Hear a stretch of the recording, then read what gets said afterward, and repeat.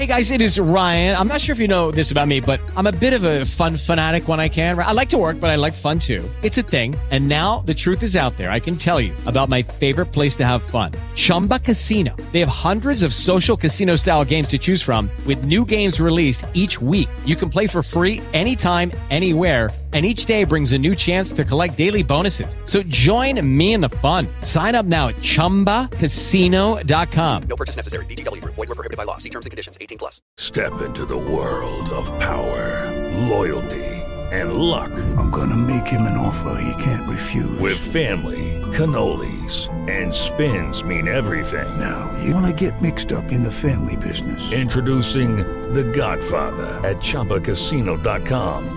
Test your luck in the shadowy world of The Godfather slot. Someday, I will call upon you to do a service for me. Play The Godfather now at ChumbaCasino.com. Welcome to the family. VGW Group. No purchase necessary. Void where prohibited by law. See terms and conditions. 18+. St. John's Eve, a story told by the sacristan of the Dekanka Church. Toma Grigorovich had one very strange eccentricity. To the day of his death, he never liked to tell the same thing twice. There were times when, if you asked him to relate a thing afresh, he would interpolate new matter, or alter it so that it was impossible to recognize it. Once upon a time, one of those gentlemen who, like the usurers at our yearly fairs, clutch and beg and steal every sort of frippery, and issue mean little volumes no thicker than an ABC book every month or even every week, wormed this same story out of Toma Grigorovich, and the latter completely forgot about it. But that same young gentleman in the pea-green kaftan came from Poltava, bringing with him a little book, and opening it in the middle, showed it to us. Toma Grigorovich was on the point of setting his spectacles astride of his nose, but recollected that he had forgotten to wind thread about them and stick them together with wax. So he passed it over to me. As I understand nothing about reading and writing, and do not wear spectacles, I undertook to read it. I had not turned 2 leaves when all at once he caught me by the hand and stopped me. "Stop! Tell me first what you are reading." I confess that I was a trifle stunned by such a question. "What? What am I reading, Toma Grigorovich? Why, your own words." "Who told you that they were my words?" "Why, what more would you have? Here it is printed, related by such and such a sacristan." "Spit on the head of the man who printed that. He lies, the dog of a Moscow peddler." "Did I say that?" "'Twas just the same as though one hadn't his wits about him. Listen, I'll tell the tale to you on the spot." We moved up to the table, and he began. "My grandfather, the kingdom of heaven be his, may he eat only wheaten rolls and poppy seed cakes with honey in the other world, could tell a story wonderfully well. When he used to begin a tale, you could not stir from the spot all day, but kept on listening. He was not like the storyteller of the present day, with a tongue as though he had had nothing to eat for 3 days, so that you snatch your cap and flee from the house. I remember my old mother was alive then, and in the long winter evenings when the frost was crackling out of doors, and had sealed up hermetically the narrow panes of our cottage, she used to sit at her wheel, drawing out a long thread in her hand, rocking the cradle with her foot, and humming a song which I seem to hear even now. The lamp, quivering and flaring up as though in fear of something, lighted up our cottage. The spindle hummed, and all of us children collected in a cluster listened to grandfather, who had not crawled off the stove for more than 5 years owing to his great age.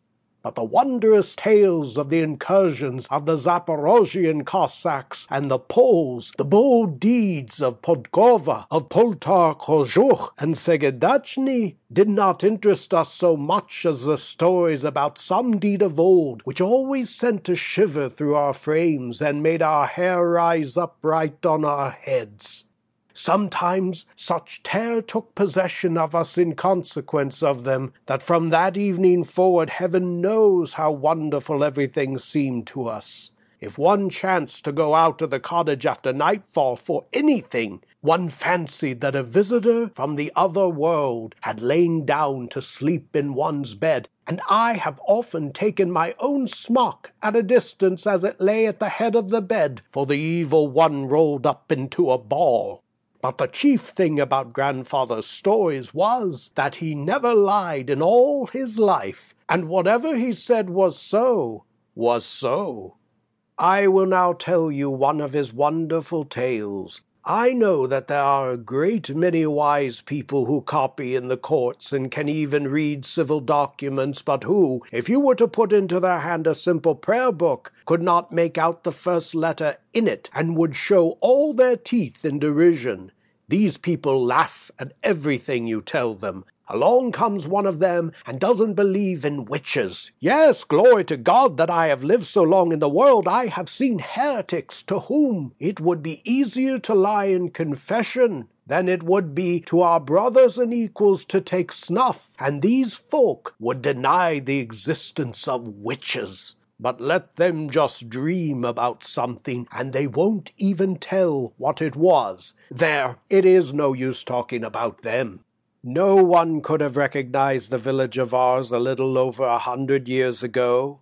It was a hamlet, the poorest kind of a hamlet. Half a score of miserable farmhouses, unplastered and badly thatched, were scattered here and there about the fields.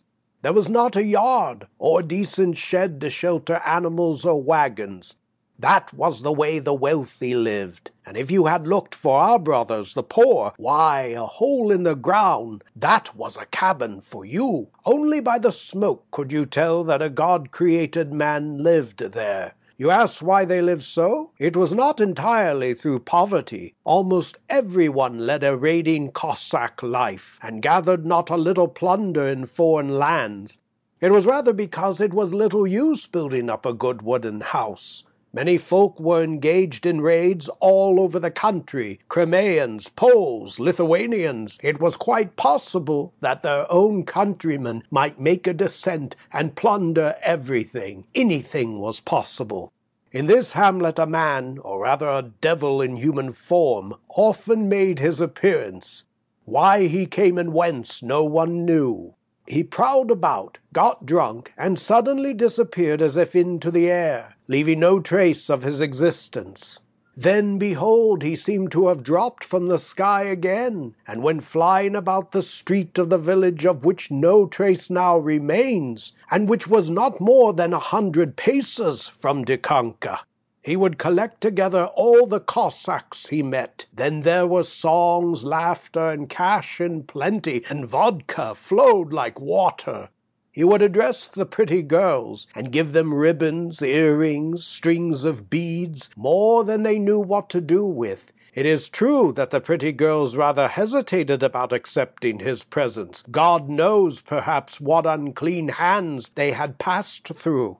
My grandfather's aunt, who kept at that time a tavern in which Vasilievich, as they called this devil-man, often caroused, said that no consideration on the earth would have induced her to accept a gift from him. But then, again, how to avoid accepting? Fear seized on everyone when he knit his shaggy brows and gave a sidelong glance which might send your feet God knows whither. Whilst if you did accept, then the next night some fiend from the swamp, with horns on his head, came and began to squeeze your neck, if there was a string of beads upon it, or bite your finger, if there was a ring upon it, or drag you by the hair, if ribbons were braided in it. God have mercy, then, on those who held such gifts. But here was the difficulty. It was impossible to get rid of them. If you threw them into the water, the diabolical ring or necklace would skim along the surface and into your hand. There was a church in the village, St. Pantelei, if I remember rightly. There lived there a priest, Father Athanasi of blessed memory. Observing that Vasilievich did not come to church even at Easter, he determined to reprove him and impose penance upon him. Well, he hardly escaped with his life. "Harkye, sir," he thundered in reply, "learn to mind your own business instead of meddling in other people's if you don't want that throat of yours stuck with boiling kutya. Footnote, kutya, a dish of rice or wheat flour with honey and raisins, which is brought to the church on the celebration of memorial masses. End of footnote. What was to be done with the unrepentant man? Father Athanasi contented himself with announcing that anyone who should make the acquaintance of Vasilievich would be counted a Catholic, an enemy of Christ's Orthodox Church, not a member of the human race. In this village there was a Cossack named Korj, who had a laborer whom people called Peter the Orphan, perhaps because no one remembered either his father or mother. The church elder, it is true, said that they had died of the pest in his 2nd year, but my grandfather's aunt would not hear of that, and tried with all her might to furnish him with parents, although poor Peter needed them about as much as we needed last year's snow. She said that his father had been in Zaporozhye and had been taken prisoner by the Turks, amongst whom he underwent God only knows what tortures, until having, by some miracle, disguised himself as a eunuch, he made his escape. Little cared the black-browed youths and maidens about Peter's parents. They merely remarked that if he only had a new coat, a red sash, a black lambskin cap with a smart blue crown on his head, a Turkish sabre by his side, a whip in one hand and a pipe with handsome mountings in the other, he would surpass all the young men. But the pity was that the only thing poor Peter had was a grey gabardine with more holes in it than there are gold pieces in a Jew's pocket. But that was not the worst of it. Korj had a daughter, such a beauty as I think you can hardly have chanced to see. My grandfather's aunt used to say, and you know that it is easier for a woman to kiss the evil one than to call anyone else a beauty, that this Cossack maiden's cheeks were as plump and fresh as the pinkest poppy when, bathed in God's dew, it unfolds its petals and coquettes with the rising sun. That her brows were evenly arched over her bright eyes like black cords, such as our maidens buy nowadays for their crosses and ducats off the Moscow peddlers who visit the villages with their baskets. That her little mouth, at sight of which the youths smacked their lips, seemed made to warble the songs of nightingales. That her hair, black as the raven's wing and soft as young flax, fell in curls over her shoulders, for our maidens did not then plait their hair in pigtails interwoven with pretty bright-hued ribbons.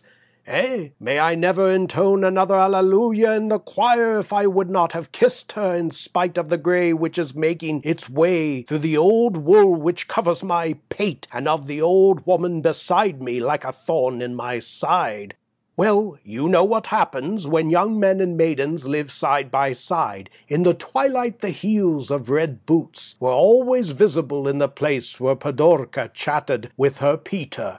But Korj would never have suspected anything out of the way, only one day, it is evident that none but the evil one could have inspired him. Peter took into his head to kiss the maiden's rosy lips with all his heart, without first looking well about him, and that same evil one, may the son of a dog dream of the Holy Cross, caused the old grey beard like a fool to open the cottage door at that same moment.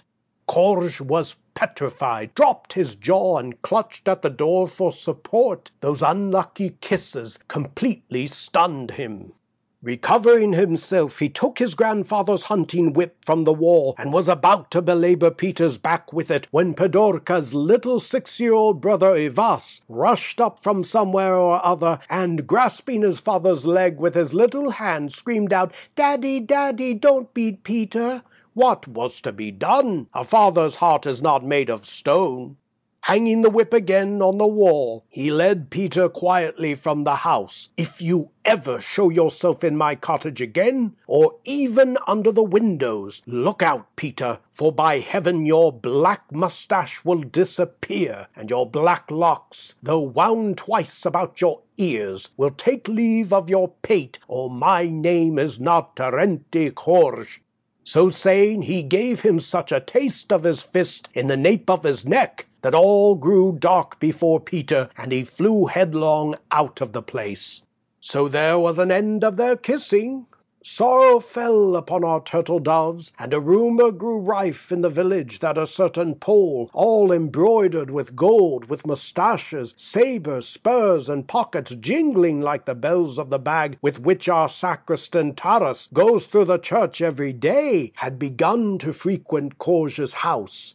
Now it is well known why a father has visitors when there is a black-browed daughter about. So one day Pedorka burst into tears and caught the hand of her brother Ivas. "Ivas, my dear, Ivas, my love, fly to Peter, my child of gold, like an arrow from a bow. Tell him all. I would have loved his brown eyes, I would have kissed his fair face, but my fate decrees otherwise. More than one handkerchief have I wet with burning tears. I am sad and heavy at heart, and my own father is my enemy. I will not marry the Pole, whom I do not love. Tell him they are making ready for a wedding, but there will be no music at our wedding. Priests will sing instead of pipes and viols. I shall not dance with my bridegroom. They will carry me out. Dark, dark will be my dwelling of maple wood, and instead of chimneys, a cross will stand upon the roof." Peter stood petrified, without moving from the spot, when the innocent child lisped out Pedorka's words to him. "And I, wretched man, had thought to go to the Crimea and Turkey, to win gold in return to thee, my beauty, but it may not be.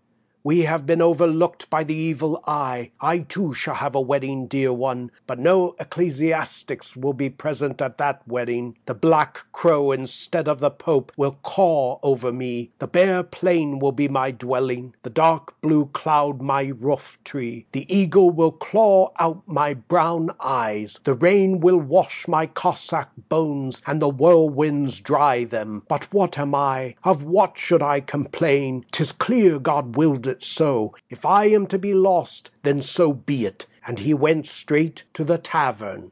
My late grandfather's aunt was somewhat surprised at seeing Peter at the tavern at an hour when good men go to morning mass, and stared at him as though in a dream when he called for a jug of brandy, about half a pailful. But the poor fellow tried in vain to drown his woe. The vodka stung his tongue like nettles, and tasted more bitter than wormwood. He flung the jug from him upon the ground.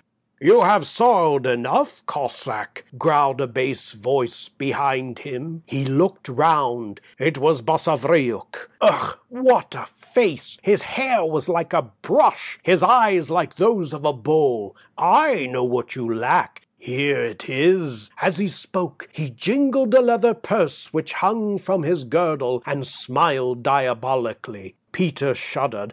"Ha, ha, ha! How it shines!" he roared, shaking out ducats into his hands. "Ha, ha, ha! How it jingles! And I only ask one thing for a whole pile of such shiners." "It is the evil one," exclaimed Peter. "Give me them. I'm ready for anything." Hey guys, it is Ryan. I'm not sure if you know this about me, but I'm a bit of a fun fanatic when I can. I like to work, but I like fun too. It's a thing. And now the truth is out there. I can tell you about my favorite place to have fun. Chumba Casino. They have hundreds of social casino style games to choose from with new games released each week. You can play for free anytime, anywhere. And each day brings a new chance to collect daily bonuses. So join me in the fun. Sign up now at ChumbaCasino.com. No purchase necessary. VGW Group. Void where prohibited by law. See terms and conditions. 18+. They struck hands upon it, and Vasilievich said, "You are just in time, Peter. Tomorrow is St. John the Baptist's day. Only on this one night in the year does the fern blossom. I will await you at midnight in the Bear's Ravine." I do not believe that chickens await the hour when the housewife brings their corn with as much anxiety as Peter awaited the evening. He kept looking to see whether the shadows of the trees were not lengthening, whether the sun was not turning red toward setting, and the longer he watched, the more impatient he grew. How long it was! Evidently God's day had lost its end somewhere. But now the sun has set, the sky is red only on one side, and it is already growing dark. It grows colder in the fields, it gets gloomier, and at last quite dark. At last! With heart almost bursting from his bosom, he set out and cautiously made his way down through the thick woods into the deep hollow called the Bear's Ravine. Basavriuk was already waiting there. It was so dark that you could not see a yard before you. Hand in hand they entered the ravine, pushing through the luxuriant thorn bushes and stumbling at almost every step. At last they reached an open spot. Peter looked about him. He had never chanced to come there before. Here Basavriuk halted. "Do you see before you 3 hillocks? There are a great many kinds of flowers upon them. May some power keep you from plucking even one of them. But as soon as the fern blossoms, seize it, and look not round, no matter what may seem to be going on behind thee." Peter wanted to ask some questions, but behold, Basavriuk was no longer there. He approached the 3 hillocks. Where were the flowers? He saw none. The wild steppe grass grew all around and hid everything in its luxuriance. But the lightning flashed, and before him was a whole bed of flowers, all wonderful, all strange, whilst among them there was also the simple fronds of fern. Peter doubted his senses and stood thoughtfully before them, arms akimbo. What manner of prodigy is this? Why, one can see these weeds 10 times a day. What is there marvelous about them? Devil's face must be mocking me. But behold, the tiny flower bud of the fern reddened and moved as though alive. It was a marvel in truth. It grew larger and glowed like a burning coal. The tiny stars of light flashed up. Something burst softly, and the flower opened before his eyes, like a flame, lighting the others about it. Now is the time, thought Peter, and extended his hand. He saw hundreds of hairy hands reach also for the flower from behind him, and there was a sound of scampering in his rear. He half closed his eyes and plucked sharply at the stalk, and the flower remained in his hand. All became still. Upon a stump sat Basavriuk, quite blue like a corpse. He did not move so much as a finger. His eyes were immovably fixed on something visible to him alone. His mouth was half open and speechless. Nothing stirred around. Ugh, it was horrible. But then a whistle was heard which made Peter's heart grow cold within him, and it seemed to him that the grass whispered, and the flowers began to talk among themselves in delicate voices like little silver bells, while the trees rustled in murmuring contention. Basavriuk's face suddenly became full of life, and his eyes sparkled. "The witch has just returned," he muttered between his teeth. "Hearken, Peter, a charmer will stand before you in a moment. Do whatever she commands. If not, you are lost forever." Then he parted the thorn bushes with a knotty stick, and before him stood a tiny farmhouse. Basavriuk smote it with his fist, and the wall trembled. A large black dog ran out to meet them, and with a whine transformed itself into a cat, and flew straight at his eyes. "Don't be angry, you old Satan," said Basavriuk, employing such words as would have made a good man stop his ears. Behold, instead of a cat, an old woman, all bent into a bow, with a face wrinkled like a baked apple, and a nose and chin like a pair of nutcrackers. A fine charmer, thought Peter, and cold chills ran down his back. The witch tore the flower from his hand, stooped, and muttered over it for a long time, sprinkling it with some kind of water. Sparks flew from her mouth, and foam appeared on her lips. "Throw it away," she said, giving it back to Peter. Peter threw it, but what wonder was this? The flower did not fall straight to the earth, but for a long while twinkled like a fiery ball through the darkness, and swam through the air like a boat. At last it began to sink lower and lower, and fell so far away that the little star, hardly larger than a poppy seed, was barely visible. "There," croaked the old woman in a dull voice, and Basavriuk, giving him a spade, said, "Dig here, Peter. You will find more gold than you or Korsh ever dreamed of." Peter spat on his hands, seized the spade, pressed his foot on it, and turned up the earth a second, a third, a fourth time. The spade clinked against something hard and would go no further. Then his eyes began to distinguish a small iron-bound coffer. He tried to seize it, but the chest began to sink into the earth, deeper, farther, and deeper still, whilst behind him he heard a laugh like a serpent's hiss. "No, you shall not have the gold until you shed human blood," said the witch, and she led up to him a child of 6, covered with a white sheet, and indicated by a sign that he was to cut off his head.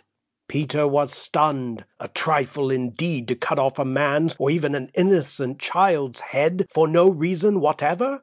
In wrath he tore off the sheet enveloping the victim's head, and behold, before him stood Ivas. The poor child crossed his little hands and hung his head. Peter flew at the witch with the knife like a madman, and was on the point of laying hands on her. "What did you promise for the girl?" thundered Basavriuk, and like a shot he was on his back.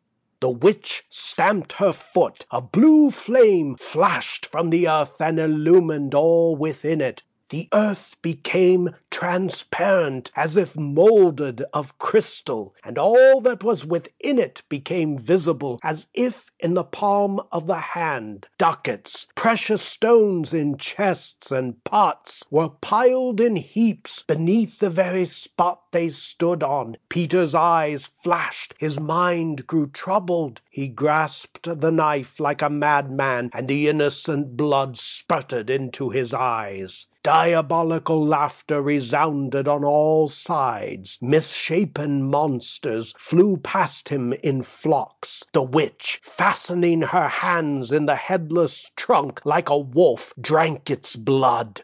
His head whirled. Collecting all his strength, he set out to run. Everything grew red before him. The trees seemed steeped in blood, and burned and groaned. The sky glowed and threatened. Burning points like lightning flickered before his eyes. Utterly exhausted, he rushed into his miserable hovel and fell to the ground like a log. A death-like sleep overpowered him. 2 days and 2 nights did Peter sleep, without once awakening. When he came to himself on the 3rd day, he looked long at all the corners of his hut, but in vain did he endeavor to recollect what had taken place. His memory was like a miser's pocket, from which you cannot entice a quarter of a kopeck. Stretching himself, he heard something clash at his feet. He looked. There were 2 bags of gold. Then only, as if in a dream, he recollected that he had been seeking for treasure, and that something had frightened him in the woods. Korsh saw the sacks, and was mollified. "Ah, fine fellow Peter, quite unequalled, yes, and did I not love him? Was he not to me as my own son?" And the old fellow repeated this fiction until he wept over it himself. Pedorka began to tell Peter how some passing gypsies had stolen Ivas, but he could not even recall him, to such a degree had the devil's influence darkened his mind. There was no reason for delay. The poll was dismissed, and the wedding feast prepared. Rolls were baked, towels and handkerchiefs embroidered. The young people were seated at table. The wedding loaf was cut. Guitars, cymbals, pipes, viols sounded, and pleasure was rife. A wedding in the olden times was not like one of the present day. My grandfather's aunt used to tell how the maidens in festive headdresses of yellow, blue, and pink ribbons, above which they bound gold braid in thin chemisettes, embroidered on all the seams with red silk and strewn with tiny silver flowers, in morocco shoes with high iron heels, danced the Gorlitza as swimmingly as peacocks, and as wildly as the whirlwind. How the youths, with their ship-shaped caps upon their heads, the crowns of gold brocade, and two horns, projecting one in front and another behind, of the very finest black lambskin, in tunics of the finest blue silk with red borders, stepped forward one by one, their arms akimbo in stately form, and executed the gopak. How the lads, in tall Cossack caps and light cloth gabardines, girt with silver-embroidered belts, their short pipes in their teeth, skipped before them and talked nonsense. Even Corge, as he gazed at the young people, could not help getting gay in his old age, guitar in hand, alternately puffing at his pipe and singing, a brandy-glass upon his head. The grey beard began the national dance amid loud shouts from the merrymakers. What will not people devise in merry mood? They even began to disguise their faces till they did not look like human beings. On such occasions one would dress himself as a Jew, another as the devil. They would begin by kissing each other, and end by seizing each other by the hair. God be with them, you laughed till you held your sides. They dressed themselves in Turkish and Tartar garments. All upon them glowed like a conflagration, and then they began to joke and play pranks.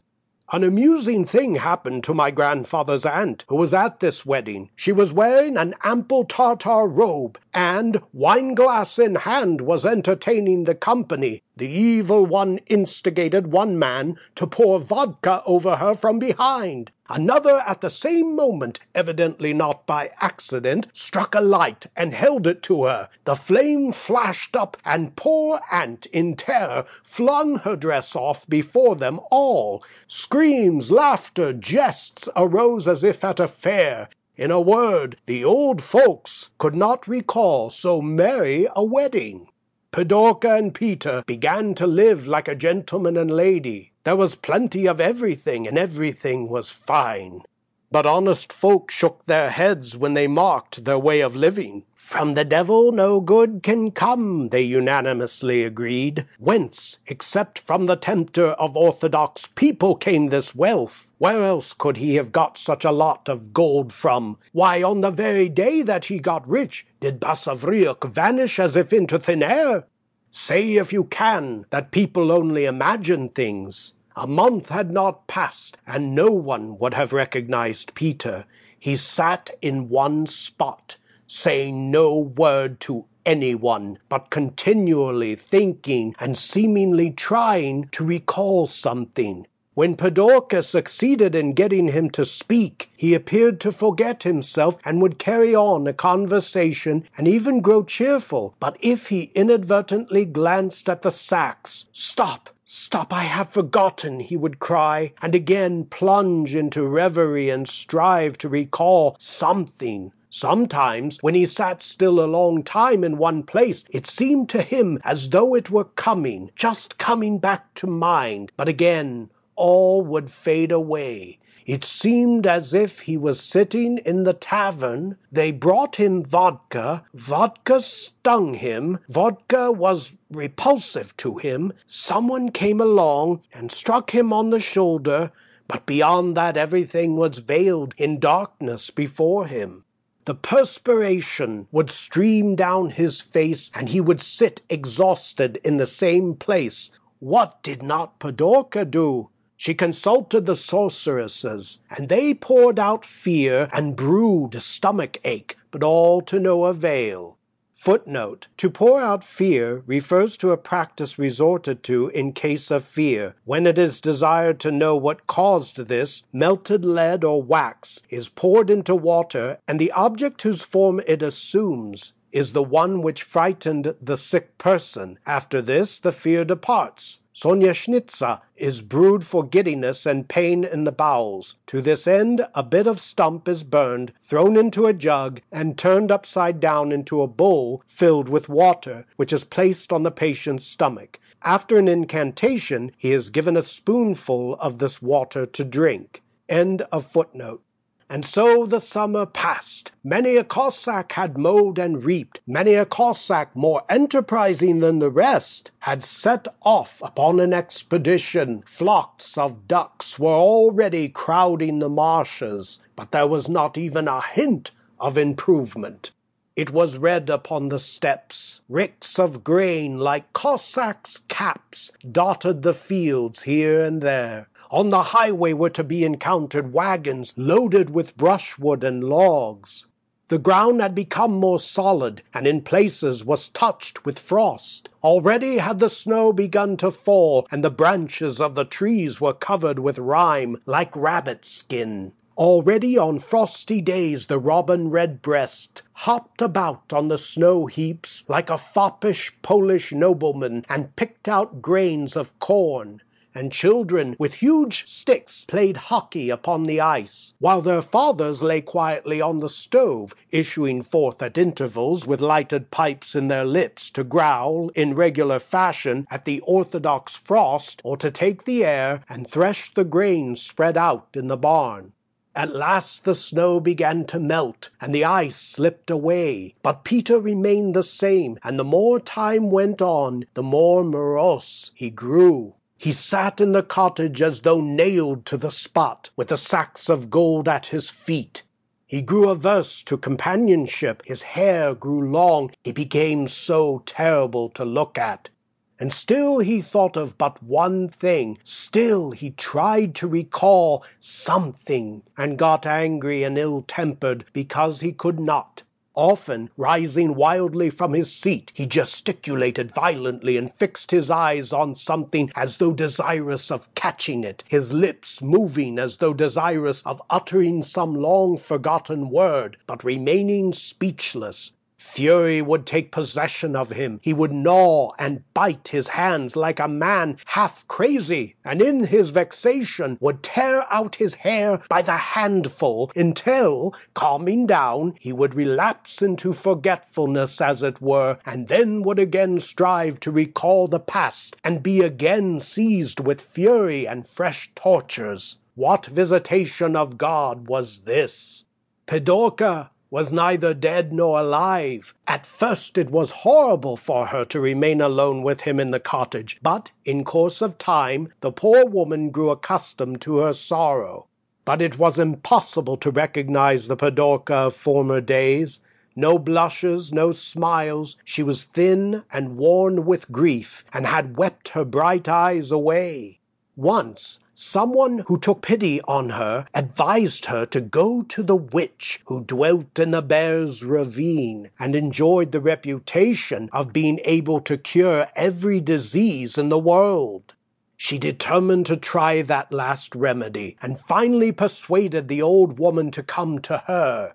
This was on St. John's Eve, as it chanced. Peter lay insensible on the bench, and did not observe the newcomer. Slowly he rose and looked about him. Suddenly he trembled in every limb, as though he were on the scaffold. His hair rose upon his head, and he laughed a laugh that filled Pidorka's heart with fear. "I have remembered, remembered," he cried in terrible joy, and swinging a hatchet round his head, he struck at the old woman with all his might. The hatchet penetrated the oaken door nearly 4 inches. The old woman disappeared, and a child of 7, covered in a white sheet, stood in the middle of the cottage. The sheet flew off. "Ivas!" cried Pidorka, and ran to him, but the apparition became covered from head to foot with blood, and illumined the whole room with red light.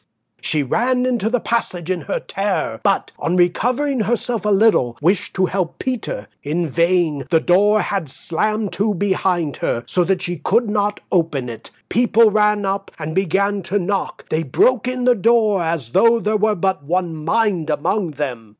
The whole cottage was full of smoke, and just in the middle, where Peter had stood, was a heap of ashes, whence smoke was still rising. They flung themselves upon the sacks. Only broken potsherds lay there instead of ducats. The Cossacks stood with staring eyes and open mouths, as if rooted to the earth, not daring to move a hair. Such terror did this wonder inspire in them. I do not remember what happened next. Perdorka made a vow to go upon a pilgrimage, collected the property left by her father, and in a few days it was as if she had never been in the village. Whither she had gone, no one could tell. Officious old women would have dispatched her to the same place whither Peter had gone. But a Cossack from Kiev reported that he had seen in a cloister a nun withered to a mere skeleton who prayed unceasingly. Her fellow villagers recognized her as Perdorka by the tokens that no one heard her utter a word, and that she had come on foot and had brought a frame for the picture of God's mother, set with such brilliant stones that all were dazzled at the sight. But this was not the end, if you please. On the same day that the evil one made away with Peter, Vasilievich appeared again, but all fled from him. They knew what sort of a being he was, none else than Satan, who had assumed human form in order to unearth treasures. And since treasures do not yield to unclean hands, he seduced the young.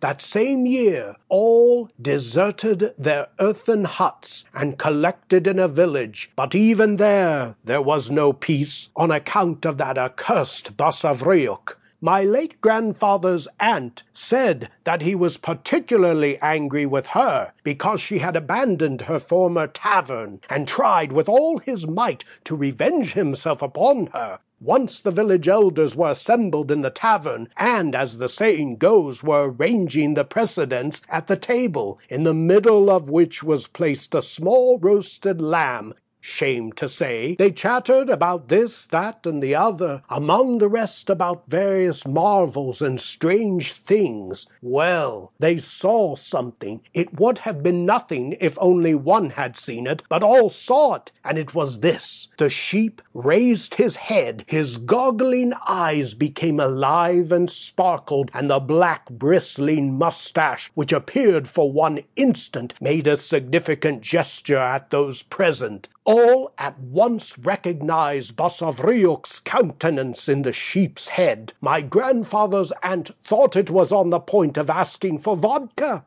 The worthy elders seized their hats and hastened home. Another time, the church elder himself, who was fond of an occasional private interview with my grandfather's brandy glass, had not succeeded in getting to the bottom twice when he beheld the glass bowing very low to him. "Satan take you! Let us make the sign of the cross over you!" And the same marvel happened to his better half. She had just begun to mix the dough in a huge kneading trough, when suddenly the trough sprang up. "Stop! Stop! Where are you going?" Putting its arms akimbo with dignity, it went skipping all about the cottage. You may laugh, but it was no laughing matter to our grandfathers. And in vain did Father Athanasi go through all the village with holy water and chase the devil through all the streets with his brush. My late grandfather's aunt long complained that as soon as it was dark, someone came knocking at her door and scratching at the wall. Well, all appears to be quiet now in the place where our village stands, but it was not so very long ago, my father was still alive, that I remember how a good man could not pass the ruined tavern which a dishonest race had long managed for their own interest. From the smoke-blackened chimneys, smoke poured out in a pillar, and rising high in the air, rolled off like a cap, scattering burning coals over the steppe. And Satan, the son of a dog should not be mentioned, sobbed so pitifully in his lair that the startled ravens rose in flocks from the neighboring oak wood and flew through the air with wild cries. End of St. John's Eve by Nikolai Gogol. You've worked hard for what you have. Your money, your assets, your 401k, and home. Isn't it all worth protecting? Nearly 1 in 4 consumers have been a victim of identity theft. LifeLock Ultimate Plus helps protect your finances with up to $3 million in reimbursement. LifeLock alerts you to identity threats you might miss. And if your identity is stolen, your dedicated U.S.-based restoration specialist will work to fix it. Let LifeLock help protect what you've worked so hard for. Save 25% off your first year on LifeLock Ultimate Plus at LifeLock.com/aware. Terms apply. Experience the best in relaxation and entertainment with Sol Good streaming at solgood.org. Our extensive library features hundreds of audiobooks, thousands of short stories, original podcasts, and popular sounds for sleep, meditation, and relaxation, all ad-free. Whether you want to escape into a good book or fall asleep to your favorite ambient sound, we have something for everyone. Go to solgood.org to start streaming and discover your new go-to for entertainment and relaxation. That's solgood.org.